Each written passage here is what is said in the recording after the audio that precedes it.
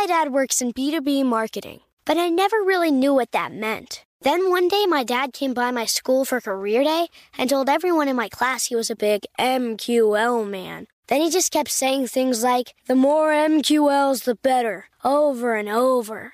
My friends still laugh at me to this day. I think it means marketing qualified lead. One thing's for sure, I'll be known as the MQL man's kid for the rest of my days. Why couldn't you just be a fireman or a lawyer? Why? You ruined my life, Dad. Not everyone gets B2B, but LinkedIn has the people who do. And with ads on LinkedIn, you'll be able to reach people based on job title, industry, likelihood to buy, and more. Start converting your B2B audience into high-quality leads today. We'll even give you a $100 credit on your next ad campaign. Go to linkedin.com/customer to claim your credit. That's linkedin.com/customer. Terms and conditions apply. LinkedIn, the place to be, to be. This is your moment, your time to shine, your comeback. You're ready for the next step in your career, and you want an education employers respect. So you're not just going back to school, you're coming back with Purdue Global. Backed by Purdue University, one of the nation's most respected public universities, Purdue Global is built for people who bring their life experience into the online classroom. Purdue Global, Purdue's online university for working adults. Start your comeback today at purdueglobal.edu. When you buy Kroger brand products, you feel like you're winning. That's because they offer proven quality at lower than low prices.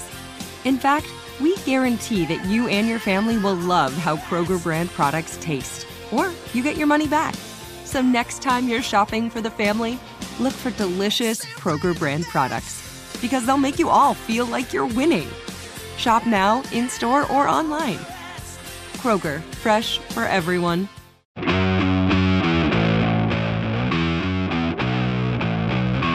You're listening to Studio 22. Welcome to Studio 22. I'm Will Meldman. I'm sitting here with my co-host, Brock O'Hearn.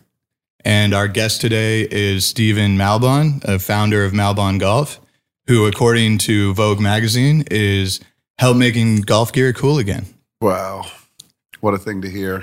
Thanks for having me. It's official, dude. Thanks for coming on, man. Yeah, we're thrilled to have you. This is going to be fun. Yeah, dude. So tell us about your life, man, and golf, what it is to you, man. My life in golf. So I grew up in Virginia Beach, Virginia, and I played golf after tennis. So I played tennis first.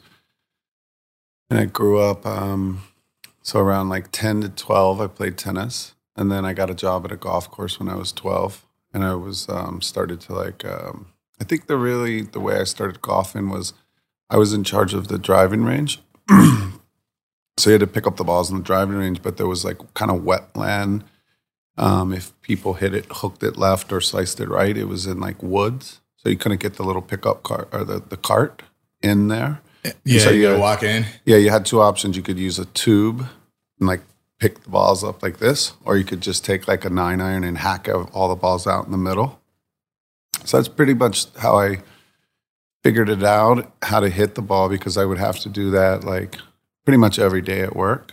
And so it was a lot more fun to try to like hit little stingers out of the woods than it was to use those stupid tubes and then walk over and dump it in a bucket and then carry the bucket. It's like, no, I'm just going to fucking hack them all out into the middle and then go in the cart and pick all the balls up. Make a game out of it. Yep. So that was, and then I just got obsessed with golf and I started playing with all the other dudes that worked at the golf shop, the cart barn and the range. And then probably like an assistant pro took some interest in me and started helping me with, my swing. But I played tennis first, so I already knew how to hit like approach shots and top spin lobs. And so I knew the difference between like hitting a draw or a slide or a fade based off of just the way you spin the ball and the way the club face hits it. Right. And my golf swing is still, it's kind of like Yvonne Lindell's two-handed cross-court winner. That makes sense. I'm not familiar with the player. Do you play tennis? No. So it's this dude back in the day. But anyway, if you're a left-handed tennis player and you hit a cross-court winner, very similar to like a golf swing. Okay. Wow. If that makes sense. Yeah, I mean, you hear a lot about, other athletes like, even Stephen Curry right now, who's, in the Tiger Woods 2K23 golf game now. Baseball players, hockey players talk about like being able to control the head of the stick or the head of the puck or whatever it is to feel that motion. So that makes tons of sense to me. Yeah, I feel like golf is the ultimate equalizer when it comes to a sport. And I've seen guys from all walks of life. That was when I first started playing with Will, I was just trying to like hack it, dude. Hit it as hard as I could, as far as I could. I had no form, no idea. And he's like, put it in my head that, there's a reason there's 90-year-old guys playing golf. It's a technique sport. It's a mental game more than it is anything else. And really kind of helped me dial it back in. And I still, kind of try to muscle it every now and again, but it's better. We all do. Yeah, yeah. That's like it's the hardest part of golf, I think, is like I practice swing at 60% and I try to hit it at 80%.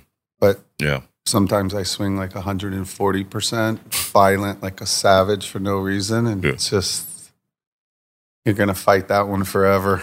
And also, I think I started when I was little, so I had to really like make an aggressive move after to try to hit it further. But as you get older, it's like, how can I swing calm and slow and let the club do what it's supposed to do and hit it in the middle of the face? And then you get a better result than hitting it hard. Especially like when you're working on the TrackMan, it helps me to like see my club head speed and know that it's high no matter what, because then I can like, I'm not worried in my head about like, am I going to hit it far enough? I can just trust the process and like get in there and really focus on how I'm going to hit it in technique. But yeah, man, trying not to hit it as hard as you can every time is like the great mystery of golf. Yeah. Oh, it sounds like I'm going to be struggling with it my whole life.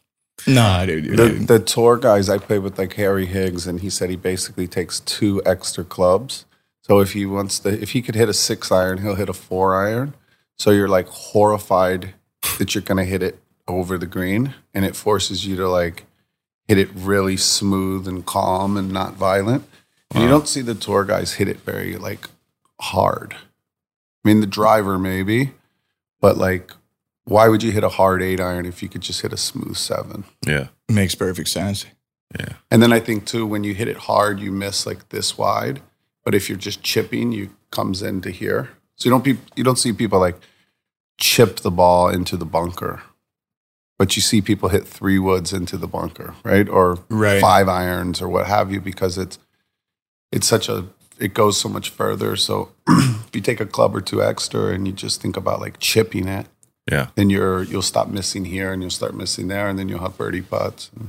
That's a big part of my warm up is you just get the 60 out and like start with the chipping motion, stay with the wedges, build up to the pitching, and then slowly get the irons in. And by the time I get to like a 7-iron, I got like a full swing. Mm-hmm. But that's cool, man. It kind of helps visualize it. So I could get stuck talking about it. Man. It's fascinating. Yeah. This could go for hours talking about golf. Oh, 100%. It's a good thing, though. Speaking of golf, man, you have one of the coolest companies, Malbon, in golf that I've seen. Thank you. Yeah, man. It's I kind of want to know what led you to starting it.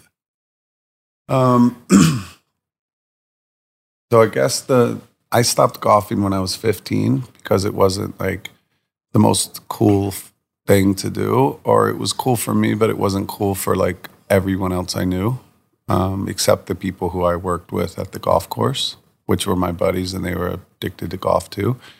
But like everyone else in high school and school, like that wasn't like the cool thing to do, golf. So I abandoned it. When I was 15, and then I ended up going to art school in Atlanta, and I caddied through art school in Atlanta. And so then the caddies could play on Mondays for free, and we would play like 36 holes, and we would all gamble. So then all of a sudden I was going to the range like a couple days a week without them knowing, to like practice and get back into it. So I basically saw that there was a ton of people who play when they're young, and there's a lot of initiatives in golf to get young kids to play, but there isn't a ton of initiatives to get them to play from like 15 to 25 or 15 to 30. So it's like a 15-year gap where I played when I was from 12 to 15, and then I stopped until I was like, like 20, 21-ish, where I started caddying and just being addicted to golf. The next thing you know, I was like obsessed with it again because I kept having these little money games and we talked shit all week. So I had to fucking practice and like get back into it. And then I did that for 2 or 3 years. And then I ended up going to New York City and working and doing like ad agency type of hustle in New York. And so I abandoned it again until I was 33. So from the time I was 15 to 33, I only really played 2 years, and that's why I was caddying. And every other year I just didn't golf. It was like not a part of my life. So I started to realize that my kids who golf, when they're 15, if something doesn't change, they're going to do the exact same thing I did, which is, like get over it because no one else is doing it in their peer group. And, girls aren't dating the golfers, and I don't know that have ever been like top of the list, so it's like any young person would do what I did. And I just started to realize that, so 33, go fast forward to 33, I started golfing again. We were pregnant with Remington, our second child, so Erica was pregnant and I was partying too much, and I came home and was like, it was like fucking 10 in the morning or something, and I came home and she was upset for good reason. And I said, I won't drink again until you have the baby. Like we're doing this together. It's the right thing to do. And so I got out of the doghouse in like 10 seconds. And then I was like, fuck, how am I going to stop going to nightclubs and obsessing with going to nightclubs? And I had to figure out how you can kind of switch one addiction to another. So I started booking tee times as much as I could early, like 7 a.m., different golf courses. And within like a week or two, I was obsessed with golf again. So then I was obsessed with golf. So I started to like put golf on my Instagram. And this is like 7, 8 years ago, where I normally only put in pictures of like art and music and fashion and skateboarding and weirdo graffiti shit on there, or my kids. And then all of a sudden I'm putting up photos of like Freddie Couples and, the Walrus golfing. And all of my friends were like, no one golfs but you. So like, stop putting those photos up there. We don't even know who the fuck the people are. And so I started a new Instagram, which is now Malbon Golf. But that Instagram was started as like a mood board. So I didn't know what it would ever be. I had no intentions of what it was going to be. I just wanted to put like obscure, weird, cultural golf stuff mixed with traditional, like pure golf. And it just kind of bounced back and forth there as a mood board. And I was thinking one day eventually I could like, get a free tee time at like Angeles National, or if I had enough followers, something could come out of it somehow. Yeah. And I started to realize quickly that there were a lot of other people who were interested in like a little bit golf, just a bit different than how like maybe your dad or grandfather did it, So it's kind of pushing it and trying to attract new people and people who may think it was kind of like corny or not the move. And instead of pushing them away, like showing that it is actually really fun and there's parts of it that are super cool. And at the same time, trying to take like the thought of like the older people who have kind of the old guard that are like protective of golf and the traditions and how, you can't wear your hat backwards, or these kind of odd like rules that it's like young people aren't as bad as you may think they may be. And then to the young kids, it's like these old people aren't as bad as you think they may be. So that's kind of how it's always been. And I think the main point of it was, like I said, like, how do you stop the 15-year gap from young, people golfing and loving it and then being like, fuck this, I'm not doing that shit anymore. And then you wait till you're 33, 35 and you're like obsessed with golf again. So it's, that's what happened. Dude, I had a very similar experience too, because like, I was playing football and lacrosse in high school, and then in college I was really focused on film school. But so I kind of grew up golfing, and then that happened, and then I really got back into it in my adult life.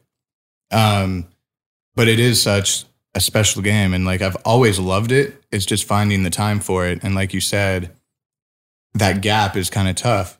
But having companies, I mean, man, I can't explain how many times, I wear your gear, like whether it's during the day or at night or like just going around on the golf course, whatever it is. I mean, it's really reflective of like almost the personality of the person wearing it, right? Like it's very comfortable and casual, but also has like a really nice kind of classy feel to it. And I love that.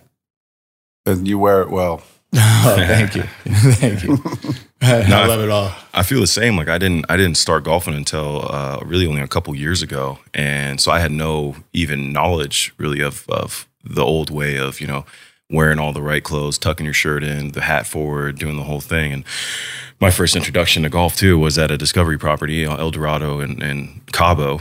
And I'm playing in board shorts, right? So then to go from that to somewhere like Pebble Beach or another golf course where you really gotta, be on your game, having something like Malbon where we can wear it all the time, it just makes it more comfortable, more enjoyable, especially for someone who, I would say for me even, who didn't have golf when I was younger.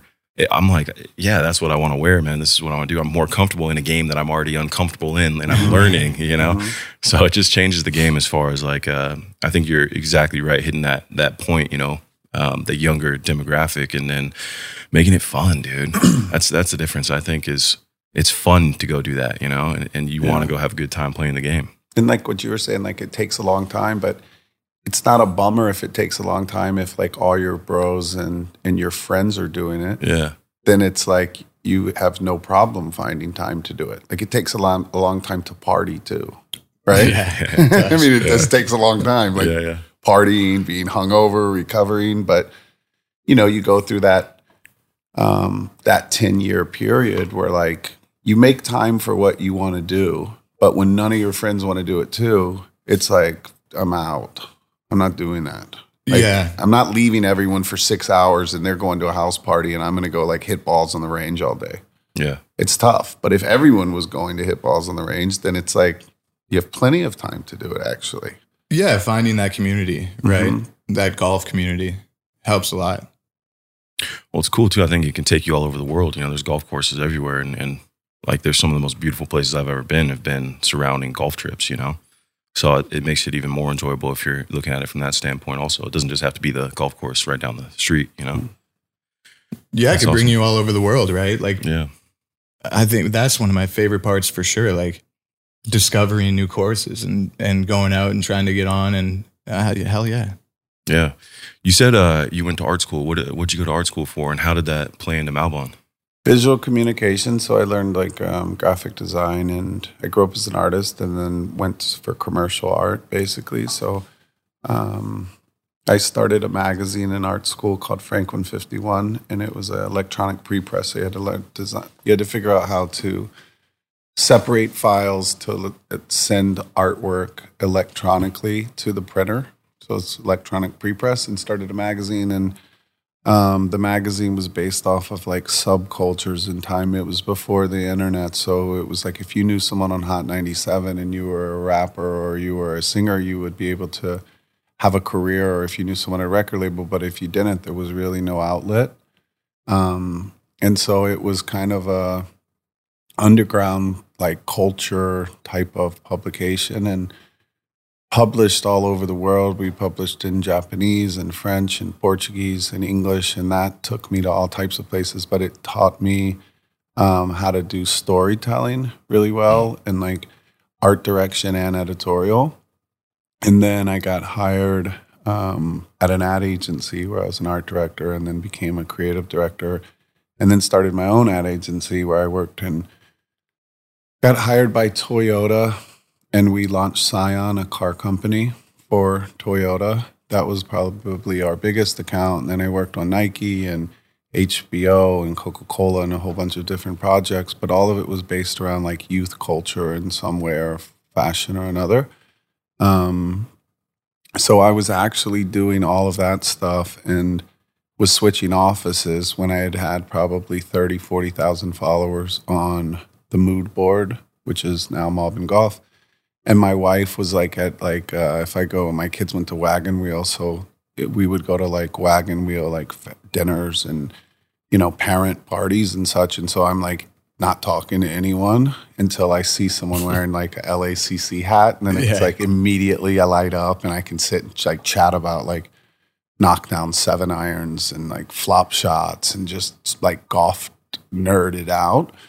And she's thought, it's all you want to talk about or do anyway. So we might as well make a business out of it. So we opened up a pro shop, if you will, on Fairfax. And my creative studio was in the back, where I was still working with Nike. I was working on Nike Golf and Toyota and other accounts too. We were still doing a bunch of stuff, but it was my main focus was the creative services. And the little shop in the front was like an area where I could meet friends and have people come by. And I got a simulator and we started selling like Jones bags and Seamus head covers, and Nike Golf was mainly what we sold at first. But the same way that like any golf course you can do, they have like a green grass program where you can crest your logo on like blank products. So that's when I made logos, the buckets, which is our kind of character, him, and then the script logo. So we had 2 main logos that I designed, and we started putting them on products that already existed. So I would go downtown and buy like Champion sweatshirts and then take them somewhere and get them embroidered, and we would start to sell them. But it was mainly just the sales from the shop. And then eventually we started with the website, and it's kind of like did it ass backwards. Like when I was young, I heard when you want to start a company, you develop a really great product and then you figure out how you're going to sell it, which is the audience. So we did it backwards. We built a really great audience and then figured out what products that audience wants. Yeah, that is an interesting way of looking at it. And I mean, I like the concept even of like creativity finding a way. Like you started that account, like you said, just to have like a mood board, but then the passion turned into something tangible. And it's a great lesson for people to, do what you love and focus on things you're really passionate about to, become an entrepreneur and follow in those footsteps. You have to have blind faith and love for what you're doing, or there's a lot of reasons to quit, but if you love it or not, it's like we've all had a friend that's dating like someone who's really, really bad for them. Right. And you can look and be like, dude, that's not it. Like that's not going to work. That's like a toxic relationship. But that person will tell you to fuck off. And then if his mom and grandmother says the exact same thing, like that's not good for you. It's like, fuck off, grandma, I'm in love. It's like you can't talk sense into someone who's completely in love with something. Right. So even when I was starting it, like, can you imagine like golf was declining? And I said I was going to start a golf shop on Fairfax next to like Supreme and skateboard and weirdo shit. So everyone was like, it's the worst idea I've ever heard, ever. And then I was thinking like, well, maybe I could do like a restaurant there too and have like a cafe with the pro shop and a simulator. And I remember someone saying, well, that's great. Now you'll have 2 of the worst fucking businesses to be in combined in one, And it's like I said to them the same that I said to grandma. It's like, fuck off. I'm doing it. I love it. And I think it'll work. And obviously a lot of lucky and good timing stuff. COVID helped greatly with our direct-to-consumer, with our online business. It shut our LA store down. Our lease was up like right after all of the protest and all of this madness was going on. So our lease was up, and it forced us to shut the shop, but it also forced us to focus on like being profitable and having like a schedule of drops and, just really like it was like I couldn't just hang out at the shop and like do what I was doing. It forced us to kind of mature the business in a sense. And that wasn't the original goal. Like I said, the original goal was like a free tea time at Angeles National or Rustic Canyon. So now maybe I can play Madison Club. So it worked. Oh, hell yeah. Yeah, that's awesome. Opens in November. You think we got like a month? Sweet. What really resonated with me was, I mean, I got Love and Do What You Will on my forearm right now. From The New Earth by Eckhart Tolle. It's a St. Augustine quote. And I don't think I bring it up that often. I don't want to bore the audience again with a story, but like, I just love it because, if you're doing what you love, God's supporting you, the universe will support you, and, hopefully it can work out. Yeah, it kind of goes into line. Like I feel the same way with everything I do, and even the stuff that we do together. If you're not passionate about it, then you will probably most likely burn out. You'll get over it. You'll find every reason, like you said, to quit. And it's already hard enough. Mm-hmm. So you might as well be in love with it and figure it out and kind of keep pushing forward. And, life, it's funny too, like even with me with acting too, I never know where it's going to take me. But then right when I feel like I should, kind of throw in the towel and maybe just focus on a business or do whatever, something comes out of left field and you're like, oh, well, now I'm working with, The Rock, or I'm doing this or that. I think we have Tony Cavallero. Mm-hmm. Yeah, so I did a show with him recently, dude. I think I saw you guys golfing together. Oh, he was awesome. At one of your events. Funny dude, man. Yeah, he's a piece of work. Yeah, man. Yeah. Entertaining. Absolutely. Yeah, it was a guy. I mean, I was on set on and off with him for about 7 months, and him and Adam and Danny McBride and all those guys are hilarious. You can't sit around them and not laugh. They can't help but come up with something funny. But to that whole thing, it's it's kind of just reigniting those passions and saying, regardless of what happens, I'm happy. I'm doing what I love, and doesn't mean it's not hard, but it's worth it. That's and sure. It's like you guys are doing like a comic book, and you're doing this, and you're acting. It's like if you set out and was like, I'm going to be an actor, and that's all I'm going to be, and you just keep. Sometimes you feel like you're beating your head against the wall to do it, but if it's like I'm going to do what I feel like doing, and I'm going to do it as the best that I possibly can, it beats work. Yeah. Right? Absolutely, like it beats man. work. Yeah. It doesn't feel like work because you want to do it anyway. Yeah. It takes a lot of work to put a comic series together, but it doesn't seem like work, I'm sure, but it seems fun. It's really fun. Yeah, I mean, the podcast, the comic, I mean, I'm working on a documentary right now, like just anything creative that I can be a part of and contribute to. Like, you're totally right. You just want to, the process is what you enjoy. There is no final result. You just want to keep working at it, right? Yeah. Even like we'll go back to like when I was caddying, I remember an older caddy, I was like talking with him and he said, caddying beats work. Cause like it's still work. You have to schlep someone's bags, but like you're outside, it's beautiful. You're going to get tipped. You're making money. You get to laugh. You get to be a part of the conversation. You get to watch people gambling. It's a whole shitload of stuff going on. And like, yeah, it beats work.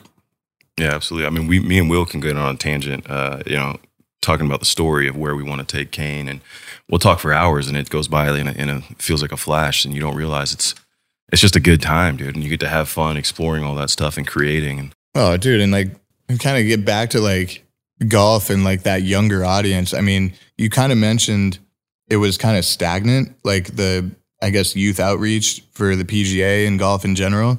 Like, would you say in the last like 10 to 20 years, like how has that changed? I mean, you got Tiger Woods coming in, people like Ricky Fowler, Justin Thomas, did that kind of I don't think it was stagnant. I think it works really well with like 7-year-old to 14-year-old, right? Like it's easy to get a kid to play golf when they're 7 and you can keep them in it till they're 14, 15, maybe 16. But what happens from 16 to 30? That's tough. And that's also when you have to work and when you're figuring out yourself as an adult and you're probably working more and you're doing other interests that weren't doable when you were 10. When you're 10, it's like my kid's golfing every day. He goes to school and after school he goes to golf. It's like he doesn't have like 12 other options right now. Like when you're 17, when you're 21, when you're 25, like there's a lot of options of what am I going to do after work? Yeah. It's not just, I'm going to golf because that's what else he's going to do, walk the dog on the beach. Like he doesn't have that many options. Play video games, like do homework. Oh, for sure. There isn't like endless.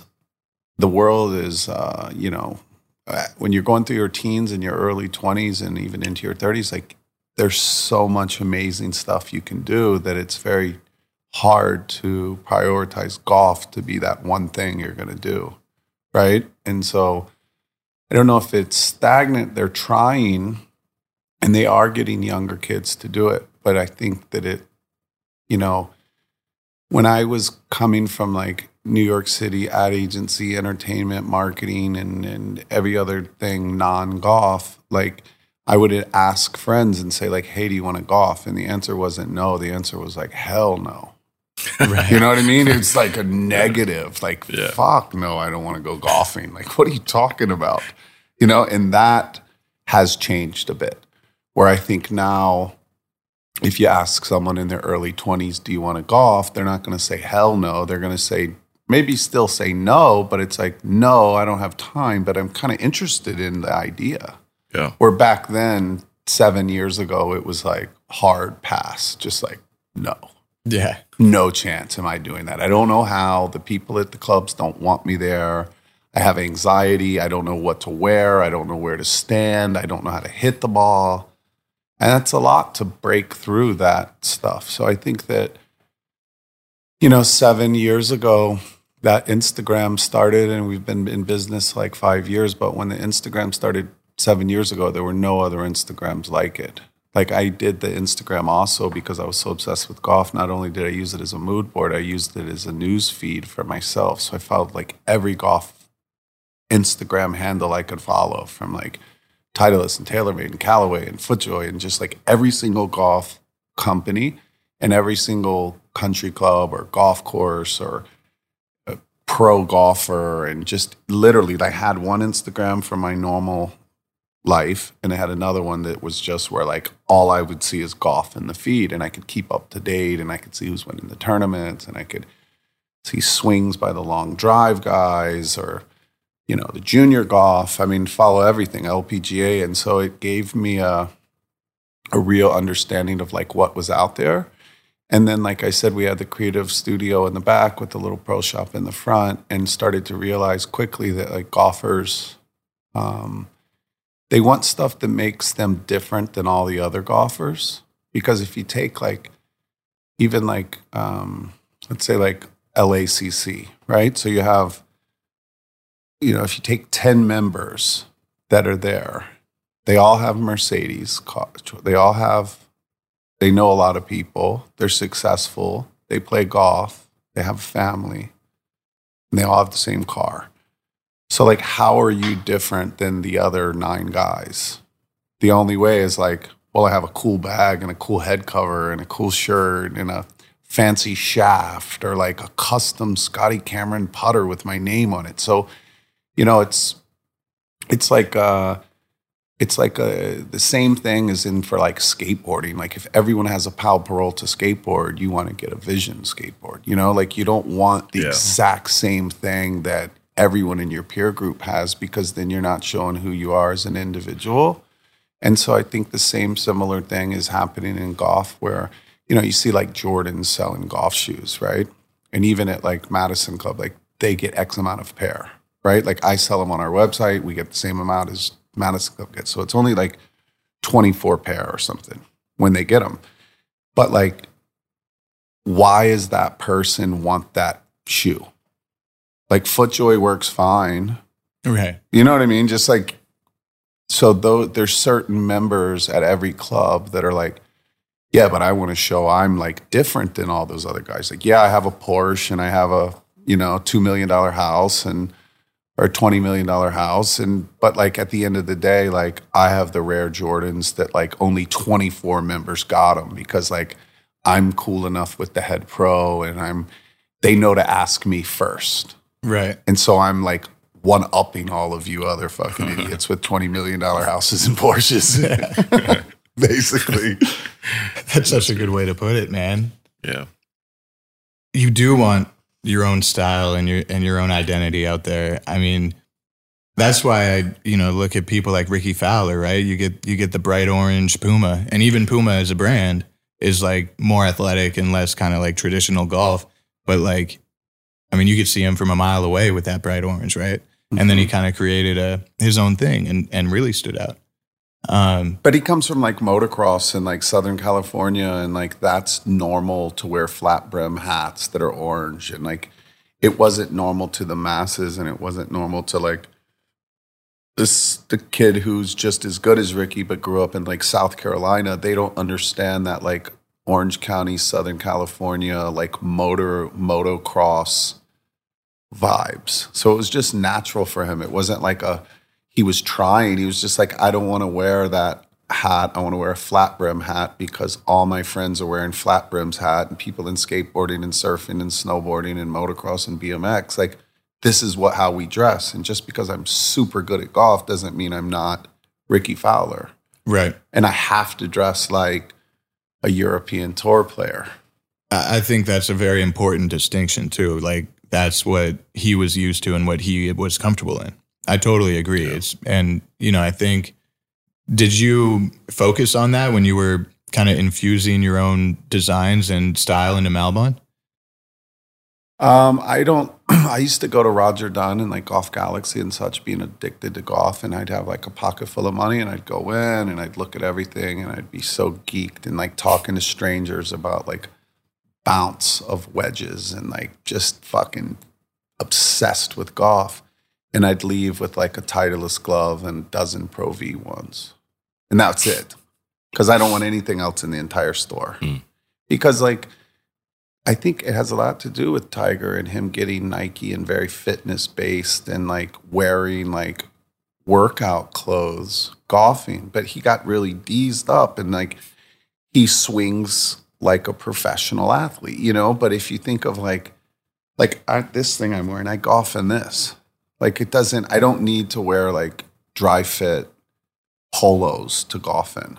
Like I could wear that hoodie you're wearing and golf just as good if I'm in that or a dry fit polo. Like it doesn't affect my swing. I'm not Bryson DeChambeau yesterday or whatever. He's at the long drive championship, the pros or whatever in Vegas. So like he might need a certain shirt that stretches to that type of athletic movement, but your average golfer doesn't swing like that. Right. And then yet when you would go to those stores, that's your only option. It's like the white belt with the dry fit pants and polo and the Titleist TaylorMade or Callaway hat. And that was it. And so I realized that like, one, is a golfer, like I want people to know I golf, because if I'm getting coffee at Alfred's and I'm wearing a golf hat, I might have someone come up and be like, hey, I'm a member of Bel Air. We should go play. Right. Right. Like, but I don't have to wear like a big Titleist hat in order to show people that I actually golf. So the logos that we designed were like that logo of Buckets, it's a golf ball. And so it's already like golf without having to write like scream out loud, like I golf, like I'm wearing a golf ball character on my shirt, and it'll spark up a conversation at the coffee shop. Yeah. Where next thing you know, the guy's like, well, where do you play? And it's like, well, I play here and there. Oh, I'm a member of Bel Air. You should come with me sometime. It's like, yes. It's like a call out to the community. Right? Yeah. And you want people to know you golf, but you don't have to dress like, like I said, like people with the options for golf attire back then were like dress like a tour player or you're not a golfer. And then also I ran a creative agency, so I golf. Remember, I told you I was addicted to things, and I switched those addictions to golf. So then basically I was golfing every single day in the morning. But the last thing I want is all day long everyone to say like, how'd you play? How'd you play? Like, I don't want everyone to know I fucking golfed. I'm golfing every day, and I have a job, and I'm like on the course working as I'm playing, and I couldn't dress like Hendrik Stenson if I'm going to keep those clothes on for the rest of the day, nor did I need to physically. I didn't need it. I could play in a Stussy polo and a pair of slacks, and like I was totally fine with those clothing, but those options didn't exist at the golf stores at that time. And yeah, so that's, like I said, then we had a really big audience. The audience kept getting bigger. We were already working with Nike Golf. We did a Puma collaboration really early and launched it at the US Open in Shinnecock. And that was kind of our first step at becoming a brand. And then, it's tricky making apparel because your quality can't go up until your quantity goes up. That makes sense. So like if you only make 100 polos, they're going to be like sample quality, meaning they're like handmade by someone sewing it on a sewing machine. It's not a part of a massive production. But if you make 5,000 polos, think about it. If you make 5,000 polos, the first 100 are going to be the worst ones. When you get to like 3, 4, 5,000, they're fucking coming out polished and perfect. But if it's only 100, it's like by the time they figure it out, they're done. And so your sizes could be weird, or your stitching could be weird, and there's all types of issues with. So that was a big challenge, and that was why, like I said, I was going and buying like Champion sweatshirts downtown, and then embroidering our artwork on it and selling them like that, because I couldn't afford. It wasn't funded properly, nor did I have an audience big enough to be able to sell 5,000 of something. So now, fast forward 5-6 years later, we're actually producing high enough quantities where we can make like really, really good stuff. And so it's exciting, you know. When you were taking me through the office, I mean, you were showing me material that, you know, the top fashion brands use, right? Like you were showing me stuff that if I saw it in a store, I would think it's a Louis V sweater or something like that. So how do you kind of implement those fine materials with like what you're doing? Well, again, like we're making sweaters at the same factory that makes like Montclair sweaters, right? But they're not going to make 100 sweaters for you, you know? So again, it's like quantity. If you're not making high enough quantities, you can't use the preferred factories. You can't get, you know, the materials. Like, it's hard to buy small amounts of really, really good materials. Like, they don't want to bother waste their time. It's like, no, you got to buy X amount, or we're not going to sell it to you, because it takes us just as much time to sell you, you know, 10,000 yards of something as it does 10 yards of something. So that ties into the quantity and quality conversation. Okay. Yeah. And so that's why I was saying, about going back, like, we built a really, really good audience, and then we are figuring out products that the audience wants. But, you know, I talk to brands where they're like, you know, they have 1,000 Instagram followers and they go buy 1,000 hats, and it's like, how the fuck are you going to sell those? Like, you might sell 100 if you're lucky. Yeah. And then the other 900 just sit, and then they get depressed and like quit. You know, because it's like, well, how could you possibly sell that many? You know, if you don't have an audience, it makes it a little difficult.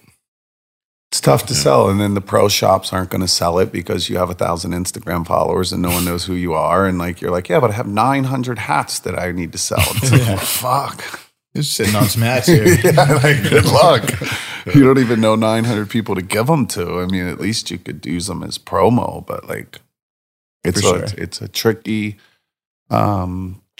at first, but now our quantities are getting higher. We have a bunch of stores in Asia. We have a store in Soho in New York, and we're opening one in Carmel by the sea, like in a week or two. Awesome. So being able to buy for material and sharing it amongst different stores in different countries and such helps that. That's cool stuff. So those are some of the new stores. You got Carmel in Asia, and are there any other kind of new? We just opened one in Soho in New York. We have a beautiful store on Crosby Street in Soho. That's that's the area in New York, right? Yeah, like if you're shopping in New York, you go to Soho. Totally. And Crosby Street's like a little off, just barely, like, it's like one of the last like cool blocks in New York that isn't over commercialized in Soho. And it's Crosby between Spring and Broome Street. So it's a super, super, super cool New York block. And we have a shop there. We're opening a store in Carmel by the Sea in like a week or two. And we're aggressively opening stores in Korea and Japan.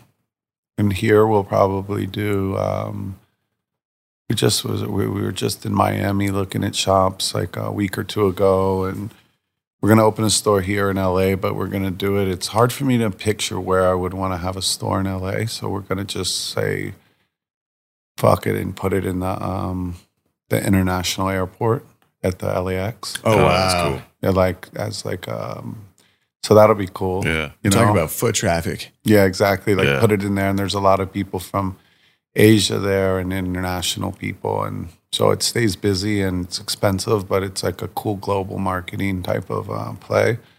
And then we're looking at Austin, and we're just going to keep opening some stores here. But our main business is direct to consumer, and sooner than later we'll start doing pro shops and clubhouses and all of that. Fun stuff on the wholesale side, but we're also at like Saks and Nordstrom's and Mr. Porter. So we're doing like majors and big chains, which help the production, the quantities as well. Because they got to figure like pro shop's going to do like 10, 20, 30 grand a year or a brand.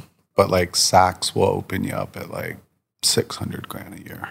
Oh, hell yeah. So it does help with growing the brand. And then, you know, it's tricky selling a golfer a polo who's never tried your polo on before, because all the golf brands make polos that fit totally different. Like you may wear XL in one, you may wear medium in one. And it's just, you're not going to know until you try it on. So being in pro shops is a great way for people who walk in and they need to buy a polo or a hat or whatever, and they have to buy it. And so they, you know, it's not that hard to sell a polo if there's only 5 brands. It's like they're buying a polo. That's a fact, or they're not playing. Yeah. And so if there's only 5 brands in there, like you have a 1/5 chance of them buying yours.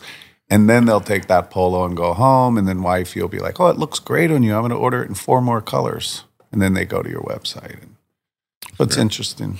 Hell yeah. Yeah, I've done that numerous times. Or even kind of last minute golf trips where you don't expect to be golfing, and you're like, I got to get the attire, man. So here's the whole outfit. Yeah. You guys definitely are the most diverse collaborators in the golf industry, I would say. I'm kind of curious, is there anything you look for when you're collaborating with a brand? You know, like you said, you did Puma, and I know you did the Budweiser one we're big fans of, and a bunch of really cool brands. It's either like, so we're trying like our mission statement, and I figured it out early, and I guess a mission statement, the main thing I know it does is it helps keep the founders and the people running the company focused. So ours is to inspire today's youth to participate in golf, right? So it's like just to participate in, like you said, PGA 2K, like we're in the PGA 2K game. Oh, really? Yeah, we've been in it a couple of years, but we're in this one too. I just did a TV commercial for it, and with Schoolboy Q and like Shooter McGavin and some video game weirdos and a bunch of different people in it. That sounds incredible. Yeah, that was fun to do it. But it's either one of two things. So like I'll use like Beats by Dre, for example. We did a collaboration with Beats by Dre. They then enrolled Tony Finau and Cameron Champ and Schoolboy Q, and me and myself and my wife, Erica, we did a TV spot for Beats by Dre. And then they did a massive media buy after they did the massive production, and they blasted it out to like millions of people on YouTube, et cetera. So, you know, if you think about it, like Beats by Dre's Instagram or YouTube or wherever they're social, like most of them aren't golfers, right? And so that was I'm in because I'm doing a collaboration with a company that has, 10 million people following them that don't golf, that probably think golf's a bit stuffy. And this will be a great way to get them to look at golf differently. And then that's the same for Budweiser. Yeah, like Budweiser social and all that stuff. Like it's not a golf company, so it's like a global brand, and it's a company that everyone knows what it is. But at the same time, X% of those people at like a Budweiser definitely golf, or I knew it would do good in sales because like how many golfers are there in America? How many of them drink beer? Right. And then how many of them love Budweiser? So it's like fairly easy to know that will probably be received well. But we got to design like cool stuff. It's not like we did just head covers, like there's actually like apparel and sweatsuits and all types of stuff. But then on the other side, so it's like that's how it is for like, we're doing girl skateboards, which is my friend Sean Malto. He golfs a lot, and he's on Girl Skateboards. Girl Skateboards is like one of the biggest, most core skateboard companies that Eric Costin skated for forever. And it's like Girl Skateboards. So we're doing a collaboration with Girl Skateboards because like most likely most of their fans don't golf. right? But there are a lot of golfers or skaters who grew up skating that are now in their mid-30s that are like, golf's kind of cool, actually. You know, like, wow, girls doing a golf bag with this new company. Like, I like that company. I'm not going to buy a, you know, Vessel golf bag. I'm going to buy a girl Malbon golf bag because I want to show who I am again and all of that stuff. So if it's something that's outside of golf, we're doing it to broaden the golf audience. And then if it's something in golf, like, you know, like Ralph Lauren or Nike Golf or Adidas Golf or even like FootJoy, right? So like we do collaborations with FootJoy, and I know that all of those people are golfers, right? But we shoot it with like as different as you can possibly tell a story from how your traditional FootJoy commercial would be. So it's the models we pick, the location we pick, the styling that we do. And it's not like I'm trying to do like graffiti on the golf shoes. Like that's not it either. It's a very classic design that we're doing, but we're shooting it in a very kind of international, eclectic feel of what the storytelling is. So that way, again, it's taking FootJoy's followers and them seeing us shoot something that may make them uncomfortable a little bit, but that's then growing and inspiring that group of people like, wow, you know, shooting a golf ad like an international fashion commercial. I haven't seen it done before, but like I kind of like it. Yeah. You know, and so it's that two-sided candle, you know, it's like helping the young people realize golf isn't as stuffy and shitty as you think, and helping the old people realize like young people aren't as like derelict as you may think. Dude, I love how you just broke that down. That's like genius. That's great, dude. My Lord. Bridging the gap of the Judge Smoltz character and the Danny character, right? It's like you want both of them playing together, ideally. And that's golf is like the only way that I know that you can do that. You know, like it's a great equalizer. Like you said, it's like you can like I'll go golfing with people, and luckily I learned when I was young, and I can golf pretty good sometimes. But I'll go golf with like people who, when they're looking at you on the first hole, they're like, fuck, I got to golf with this guy. And then like you hit like, start off like par, birdie, par. And all of a sudden they're like your best friend. And then like, I'm getting photos. Like I played with people in Hawaii a year ago, 3 random dudes. But like I get photos of them sending me like their 16-year-old daughter wearing her hats. Like a year later, like still cool. Texting with some fucking randoms. I don't even know their name. It just says like, the guy in Hawaii that I golfed with. Yeah. But he texts me and I get excited every fucking time. He's like, how have you been playing? How's the fucking slice coming along? Like, did you fix it? That's awesome. That's so good. You become buddies real quick with someone after you get 4 or 5 hours with them on a golf course, you know, and you get to know who they are, and you get to laugh and you get to help them. And it's like golf's so fucking hard anyway. And the wind's blowing and you don't know the yardage and the elevation and this. So like, you're like almost like brotherly and helping each other just from the jump. It's like, dude, come on, we're getting through this. Like you can go to fucking Vietnam with me. I'm here with you, bro. I'm going to help you read your putts. Like we're going to fucking make putts, high five, hug. And at the end, it's like, you're like sad to leave them. Yeah.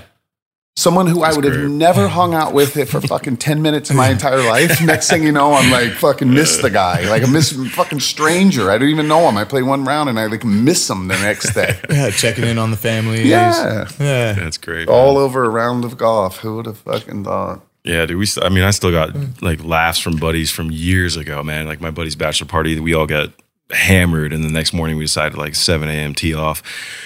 And just the jokes that are coming out of it, the videos, dude. We're still best. Like 5 years later, bringing it up in the chat. You know, it's nothing better. Yeah, dude, it's good. It's just good time, good memory making, dude. Really, it's a lot of fun, man. Did it ever feel like, obviously, from hearing your story and what you've done with Malbon, you have to take risks. You know, like with FootJoy and shooting this international commercial and some of the collaborations. Did it ever feel too risky? Going in for the younger audience, constantly.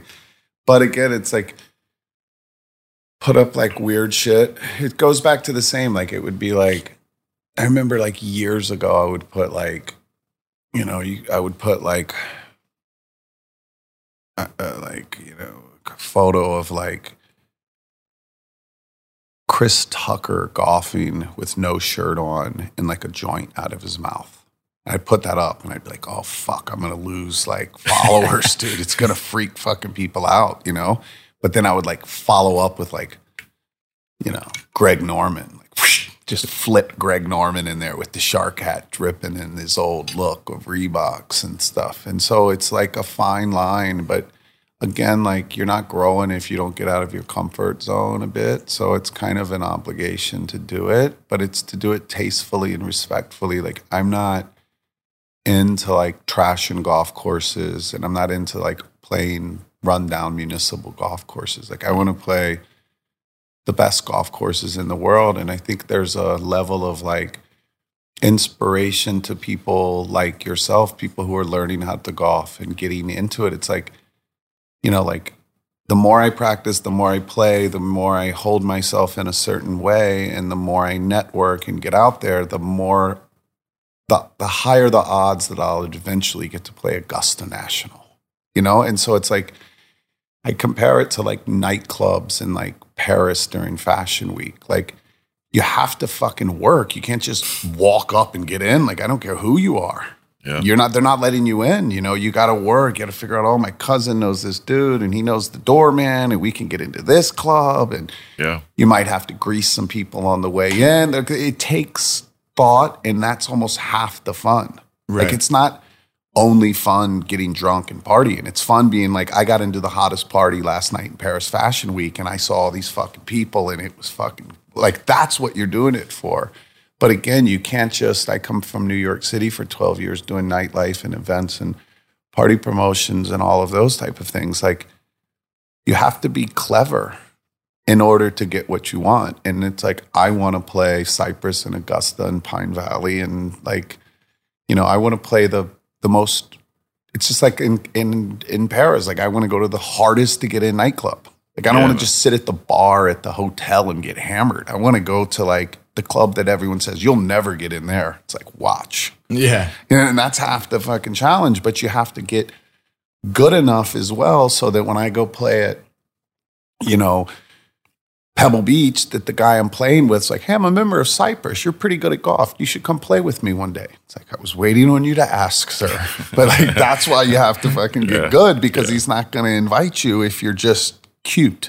Right. Like, it's not enough. Yeah, man. You got to be good too, or you're not getting the invite to Cypress. I mean, it's like, it's interesting kind of hearing it put that way, but it's so true. And it's kind of like anything in life. I mean, the more you put into something, the more people you meet, the bigger impact you leave. And kind of like what my grandpa told me when I was young too, it like kind of fits everything we're saying of like how golf can be such a great, not only like business tool and networking tool, but also can like teach you so much about life. And, kind of as long as you're, fixing your divots and marking your ball and raking the bunker, people will invite you out again. And it's more about those things and your mannerisms and your etiquette on the course than it is about how you play. Mm-hmm. Right. Totally. It's like if you're a pleasure, then people will like to invite you back. But you have to be a pleasure. You can't be like fucking hitting the balls like shit and fucking complaining the whole time. Like, I can't believe I sliced it in the woods. I'm like, I can't believe you thought you weren't gonna with that fucking swing. It's like no one gives a fuck how you play, actually.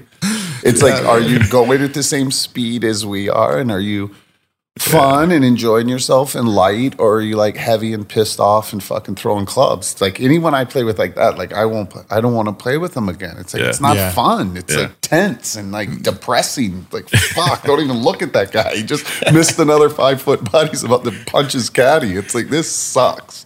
That's hilarious. And we've all had our moments, I think. We've all had good moments and bad moments on the course. But like overall, yes, strive for politeness on the golf course. Oh, yeah, man.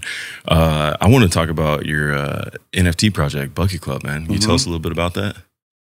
So back when I started Malbon Golf and I started to turn it into an Instagram, and the mood board, etc., I was obsessed with golf. And like I said, none of my friends played golf.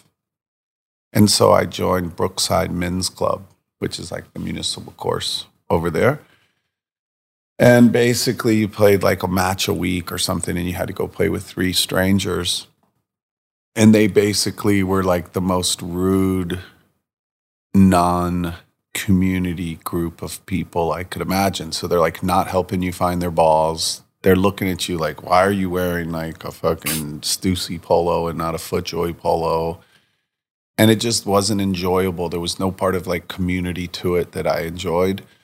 And so fast forward, we started Malbon Golf Club and Buckets Club, and they're basically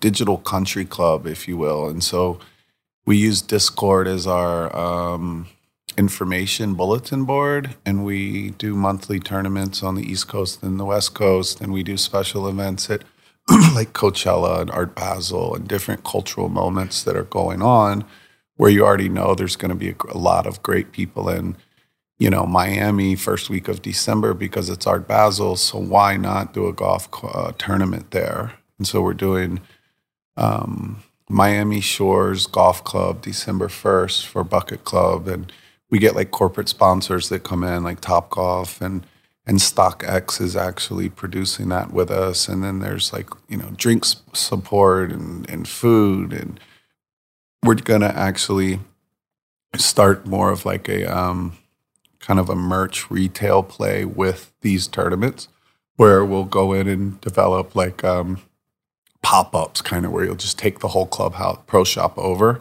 and take all of the stuff out and put only our stuff in and stuff we develop purposely for these tournaments and events and branding them. Yeah, but souvenirs, sure. You go to and now with my kids, like I'll do that. I don't do it for myself because I don't really wear those other brands anymore, but I will buy like polos for my kids. For sure. Hats and polos and that type of stuff. So like my kid goes to school wearing like a St. Andrews polo. It's like, let's go. That's really baller. That's cool. Yeah. Very, very baller. But the NFT group, it's not even like it's not like a collectible piece of art. It's just your token that allows you access into a digital club. So it's country clubs, or you'll be like member 1384 or something, and that's how you get billed, and that's how you can log into the gated website so that you can see, hey, there's a member guest, or there's this, or there's an Easter egg hunt, or whatever the hell. That there has to be a way to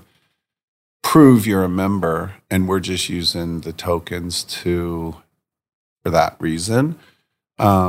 But on a business side, like on a dollars and cents, we sold them for 0.3 Ethereum, and now they're trading at like 1.6 or something. Wow. Whoa. So they've traded for a while, and in this really weird economy over the last year or two, the value of these NFTs are going up, and it's not because of the artwork, it's because of the utility and like the perks in real life. So if you're a member, you can play in tournaments. If you're not, you can't play. And then if you own 2 NFTs, you could bring a buddy. And if you own 4, you could bring 3 buddies. So now you have people coming in and buying 4, so they could bring 3 business people with them. So that part of it's pretty cool, where you can, if you own a few of the NFTs, and it's Buckets Club on OpenSea is how you would buy one or what have you. But yeah, it's cool. It's interesting. And I think it's like, it's half of the utility is that we play physical golf tournaments that happen all over. And because we can get 100 people or so, we can rent like, out here we do like Hacienda Country Club, which is really good country club. But, it's like 35, 40 grand to rent the course out for the day. And sometimes we pay even up to like 100 grand to rent the course. But there's enough members that'll pay their green fees to be able to go play. And like you guys know, like you're at Lakeside. Yeah. Yeah. So if I hit you up and was like, hey, can I bring my 3 friends with me? You're like, fuck no. Right? It's just, it's tricky. No, but it is tricky. Like they have rules on. There's rules on all of that. Then you'd be like, well, I got to get another member per guest per per whatever. So my point is, it's very hard to have the community vibe that you want to have at these private courses, because you're lucky to get invited by yourself, let alone I'm going to bring my 3 homies with me. It's like, yeah, it they doesn't want to like happen. encourage members playing with members, especially like new members. So I think because I'm in my first like 6 months or whatever it is too, they kind of limit that. And Totally. then it's, And they're all like that, and they all have their different things, but most of them are closed on Mondays. So with this bucket club, we can rent out the whole course on Monday. And instead of doing a charity golf tournament, we're actually doing a tournament for our members, but we get to move around from different courses. So we just did Bandon Dunes, and we took like 100 people to Bandon Dunes. It's a great course. Which was insane. A couple-day trip. We do Torrey Pines twice a year.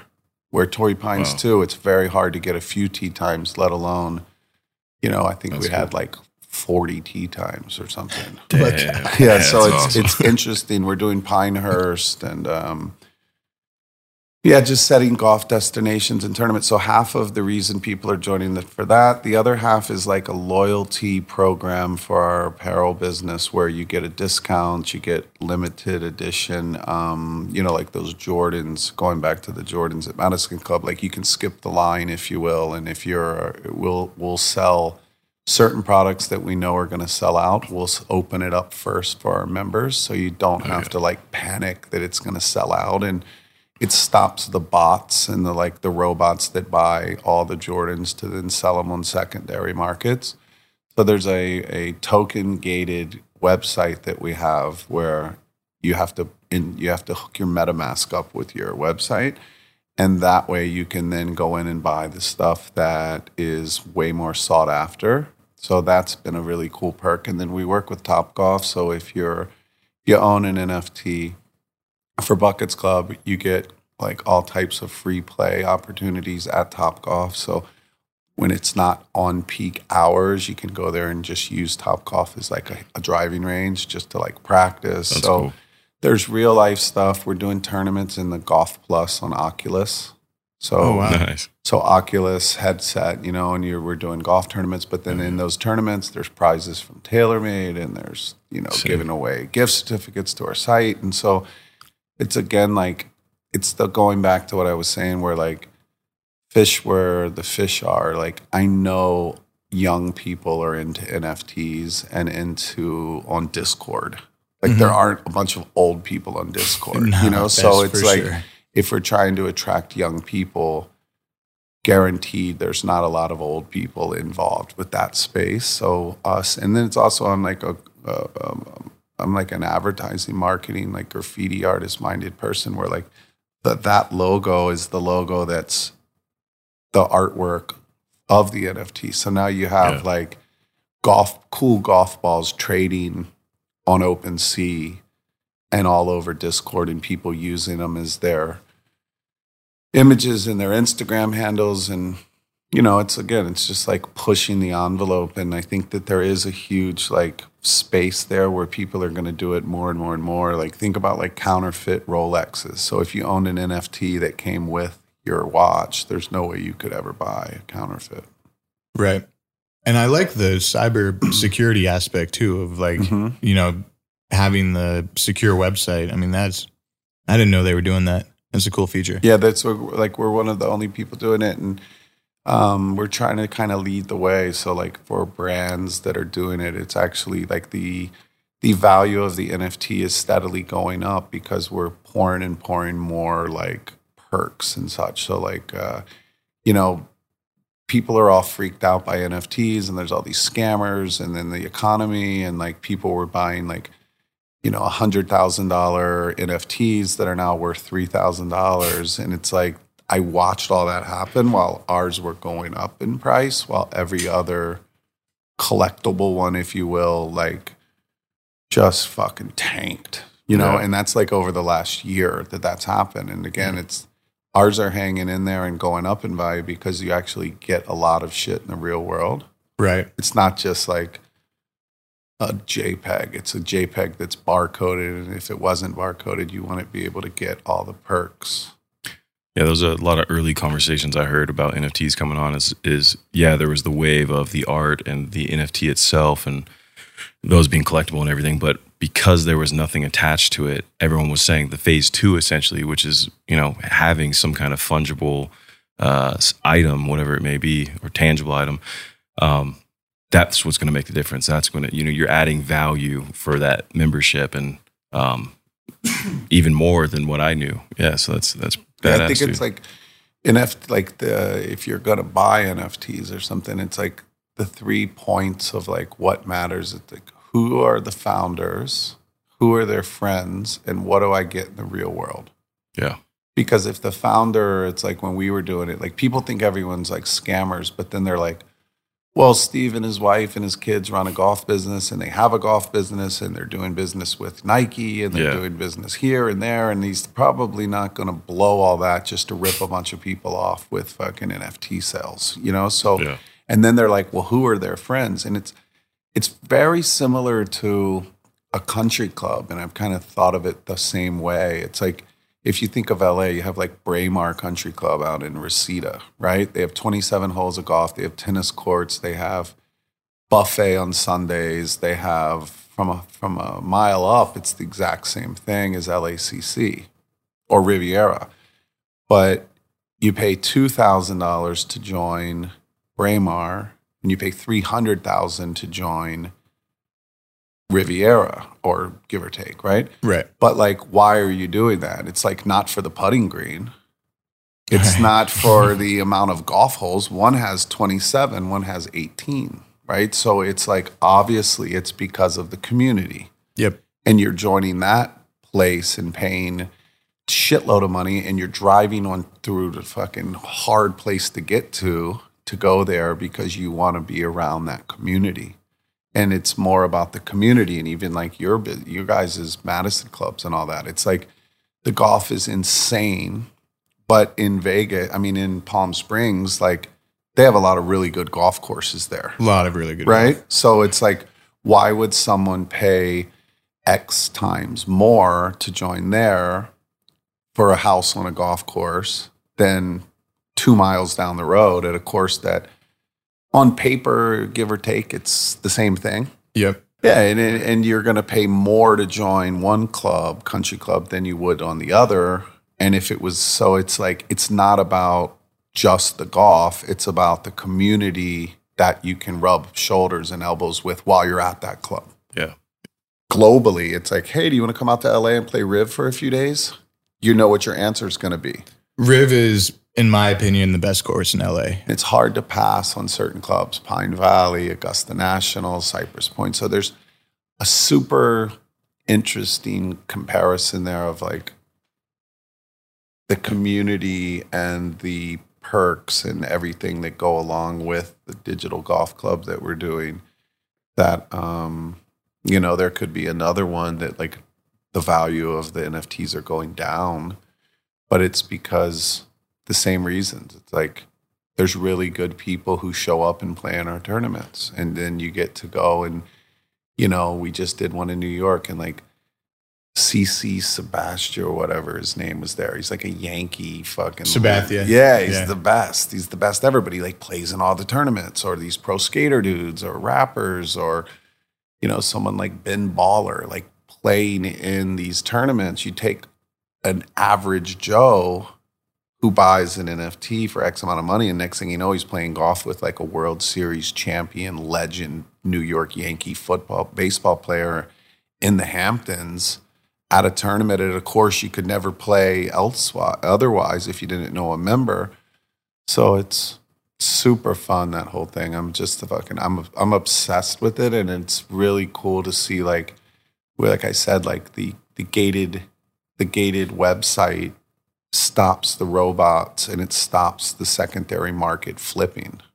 Yeah. Because if you don't own the NFT, you can't buy the fucking shoes to then sell them for 3 times what they're worth the next day, which means the golfers who really want them are the ones that are really going to get them versus fucking robots buying them faster than humans can buy them. And then it all sells out in 10 seconds. And it's like, no one got any of them. And then they're all on secondary eBay or GOAT or and the people you want them aren't wearing them either, exactly. Right? It's like, yeah, so there's a lot there that I would imagine happens. And even having like, with apparel, it's like, and there's like a whole thing there with like badging and tokens. So like if you play in a certain golf tournament, you know, like even at like your situation at like say Madison Club, if you play in like the member guest, they'll do things where you get like a digital certificate that showed you played in it, and you'll be able to keep it in your wallet forever. And so it's like, you know, it's like badges for like Boy Scouts. It's like it shows that like, oh, you went and camped at fucking the Grand Canyon, or you did this, and you get a badge and you get to wear it. Right. So there's like the NFT whole thing is like very interesting. And again, it's people showing, you know, who they are and what they've done. And I own all of these badges because I played in these 20 golf courses. So imagine if you go play Augusta National and you get a fucking NFT. Right. But if you don't play there, you can't get the NFT. I mean, we sold Bettinardi putters with, this is wild. We sold $3,000 putters with Bettinardi, and we made like 24 of them. And so they all sold, and they came with an NFT. But then the NFT was selling for $6,000 the next day. Damn. Holy shit. Like, just think of that. So it's like you buy the putter and you get an NFT, and you get to keep the putter and you can sell the NFT. So there's this whole like thing that's fucking happening, you know, that's like, and I'd imagine it's, you know, it's not going to go away. No. Not when you're tying it to utility, or like I said, I'm going to buy a Rolex and I get an NFT, and that way I know the Rolex is real. And you can't fake the But that's what it's going to do, is it's going to, I think, get rid of all of the things that don't have any value. Mm-hmm. And now it's going to bring in companies like yours that are doing things that actually you get to use and have fun with. And you know, it changes the game, really. Yeah. Have those real life tie-ins. Yeah. Whether that is the clothing or the golfing or, you know, the access to stuff that you wouldn't have before. That's the move. Yeah. Yeah, it's cool. Like at Top Golf, we're having it where you can go for free when you go in. You show them your NFT, and then the gaming system that is in your bay is based off of your NFT club. So then you can do like closest to the pin contest globally for the club members. Oh, that's cool. But you're using a real life place in Top Golf, and if you don't own the NFT, one, you don't get in for free, and then number two, you can't be a part of this contest where you get these rad prizes and cash and Ethereum to the closest to the pin and all this fucking madness. But like, that stuff is fucking cool with community. So you'll have someone in like Dubai and someone in like Bangkok at Top Golf's playing against us here. Yeah. Because we're playing at the one in El Segundo and so and so. And so it's like, wow, I'm playing golf with like really cool people all over the world at a Top Golf, facility. Yeah. But for a club championship. It's such a cool concept. I got to get involved in that. Yeah, I'm with you. Absolutely. And it reminds me of like, you're creating like a more sophisticated, more badass, like Xbox Live, right? Because like if you're playing Xbox, you can like, you know, play Call of Duty with people all over the world, right? But this is like golf at like some of the nicest golf courses and like gear from some of the nicest brands. It's this crazy combination of like new age digital marketplaces with real life stuff. It's really cool. And then it's like, imagine now too, it's like super, super, super early. So it's like the web, it's Web 3 is what it is, right? But like, think about like Web 1 when you had to like plug into a telephone. Yeah, and you had to deal with all that shit. Now you have like Wi-Fi and Bluetooth everywhere, and it's like the easiest thing ever. But when Web 3 is maxed out and it's going into Web 4, like you can only fucking imagine what's going to happen. I mean, even down to like with Oculus, like we'll be able to have like the same thing. Like you can have like a Calcutta party the night before the contest where you're using Top Golf as your facility, but everyone will get on Oculus and be able to have dinner together in a room that's designed to look like the grand dinner hall at Augusta National. Yeah. And or Mount Olympus. Yeah, like you can do whatever the fuck you want, basically. Yeah. And like we can sit here and talk just like this. But you're like in your living room, you're in your living room, and I'm in my living room, and you have on a fucking headset, but we're sitting here having this exact same conversation. And that way you could do a dinner of like, you know, we're going to start doing like, let's say like me and Schoolboy Q design a collection. Well, we'll do like a meet the designer. And then you'll be able to, if you own the NFT, you'll be able to go into a room and you can sit and mingle with whoever the fuck else is in there. But like me and Q will be on stage and we'll talk about the inspiration and the design and da-da-da. But like how many people could you fit inside of a theater or like whatever? Yeah. But like with the Oculus, you could have like 50,000 people could come and watch this presentation and no one has to leave their own home. Yeah. But while you're in there, you can mingle with the others, and that's when all those badges start coming. The fucking Boy Scout shit starts coming. Yeah. It's like, holy fuck, he played in 18 tournaments. Yeah. He's been around here forever. Like, he's a legend. Yeah. And then strangers will be trying to shoot the shit with you in it because you are wearing your badges on your, you know, on your 3D buckets avatar that you're walking around in this fucking room having a party. That could be a great work connection, right? Like they just could be great friends, great business connections. I mean, that community is going to be really strong. Yeah, it's trippy. I learned a lot of it from my kids. One's 12, one's 10, and they were super into going to like Travis Scott concerts, and I had to like give them like $30 to like go to a Travis Scott inside of a video game. And then you give them the money to go to the concert and they're like, Dad, I need skins. I need to dress a certain way when I'm my avatar. And so now there's like another $30. It's in V-Bucks or something. But it was just like, I watched during COVID, they used to always want to go to Target.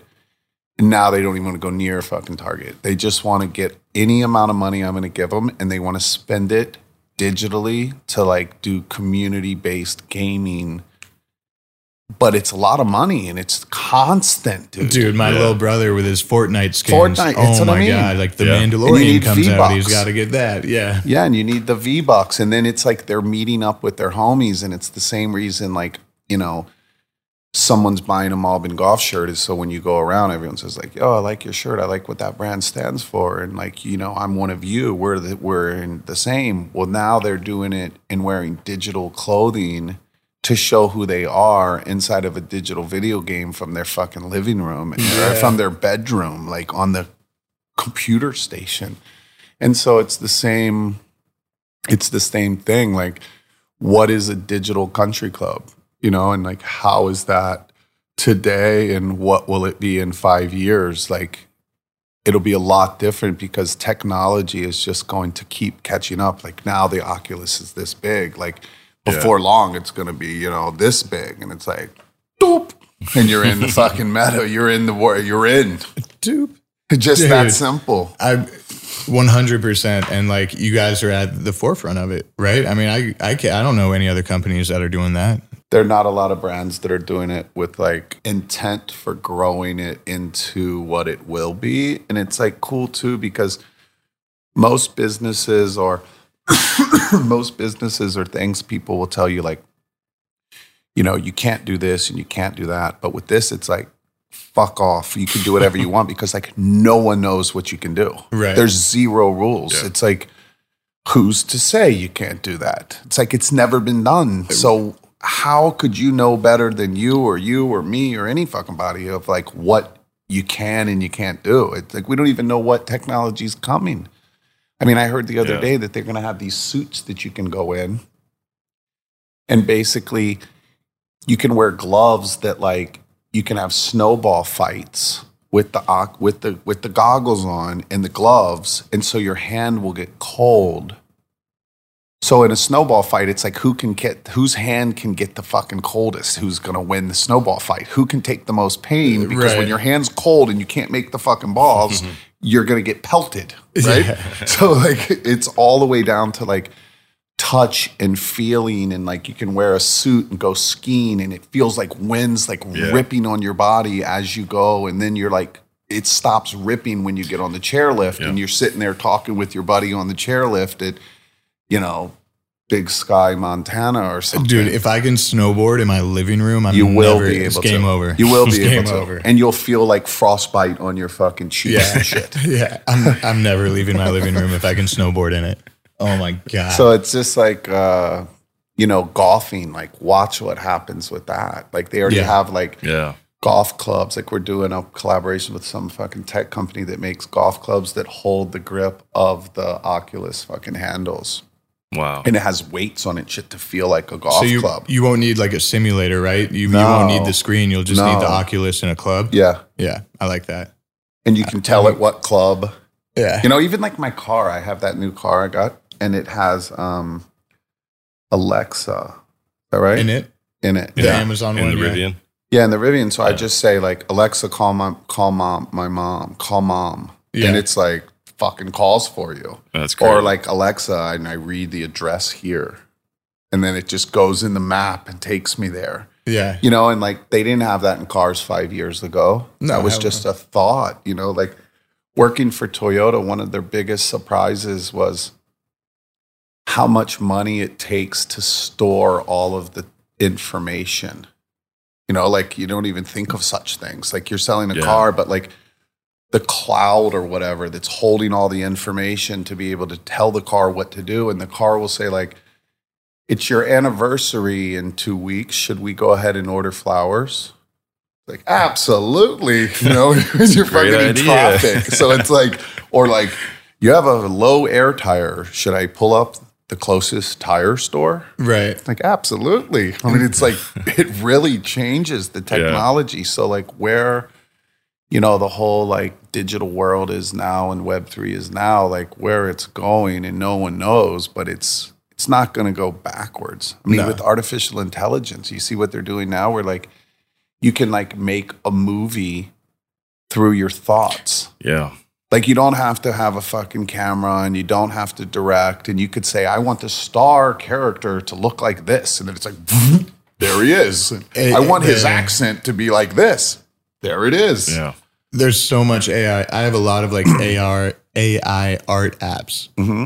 And like I fool around with them all the time. I use it as like a mood board for the comic. So I'll be like evil werewolf horror fantasy theme, and like you know, that way I can communicate with my artists better and like give them direction off of your thoughts. 100%. And then it'll be where like you can draw.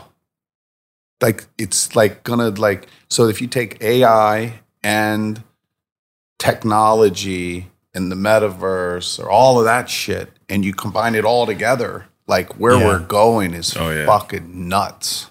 I mean, it's just fucking nuts where it is. And like no one even has a fucking clue of where it's going. But at the same time, like the internet started with a plug that you put into the wall, and people would have said you were fucking nuts if you thought you could have Wi-Fi everywhere you go that remembers the Wi-Fi. Like if I tap into your Wi-Fi here, I come back in a year, it's already in. Yeah. Yeah. Or like, do you want to share your Wi-Fi and like all of this stuff? Like, share password. No one fucking knew that was going to happen, you know? But there's really smart people in the world that are super, super, super invested into the future of digital and Web3 and AI and all this stuff. And as they all combine together, it's like gaming. Just think of the gaming industry over the last couple of years. And like now you're going to be able to play sports, right, through like AI and meta and this, that, and the other with cash prizes. And, you know, we're doing a little bit of it with Buckets Club and technology of Topgolf. But like, who knows what the fuck we're going to be doing in 10 years. No, but it's really exciting to see. And like you guys are pioneering it, especially from like a brand level and, you know, especially implementing all those real life experiences and all that. It's really exciting to see. Yeah, man. Fun stuff. Steven, thanks for coming on, man. That's your story is awesome. Your brand is awesome, and it was a pleasure. It was my pleasure, and thank you for having me. Appreciate you coming in. Yes, sir. Yeah, man. We'll do a follow-up in 10 years and see where this whole fucking thing's going. It'll be digitally. We'll be playing golf. We'll be golfing in Madison Club from our garages and snowboarding after.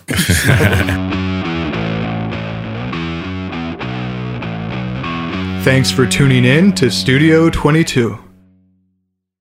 Right here, right now. Find your beautiful new floor at Right Rug Flooring. Choose from thousands of in-stock styles, ready for next day installation, and all backed by the right price guarantee. Visit rightrug.com. That's RITERUG.com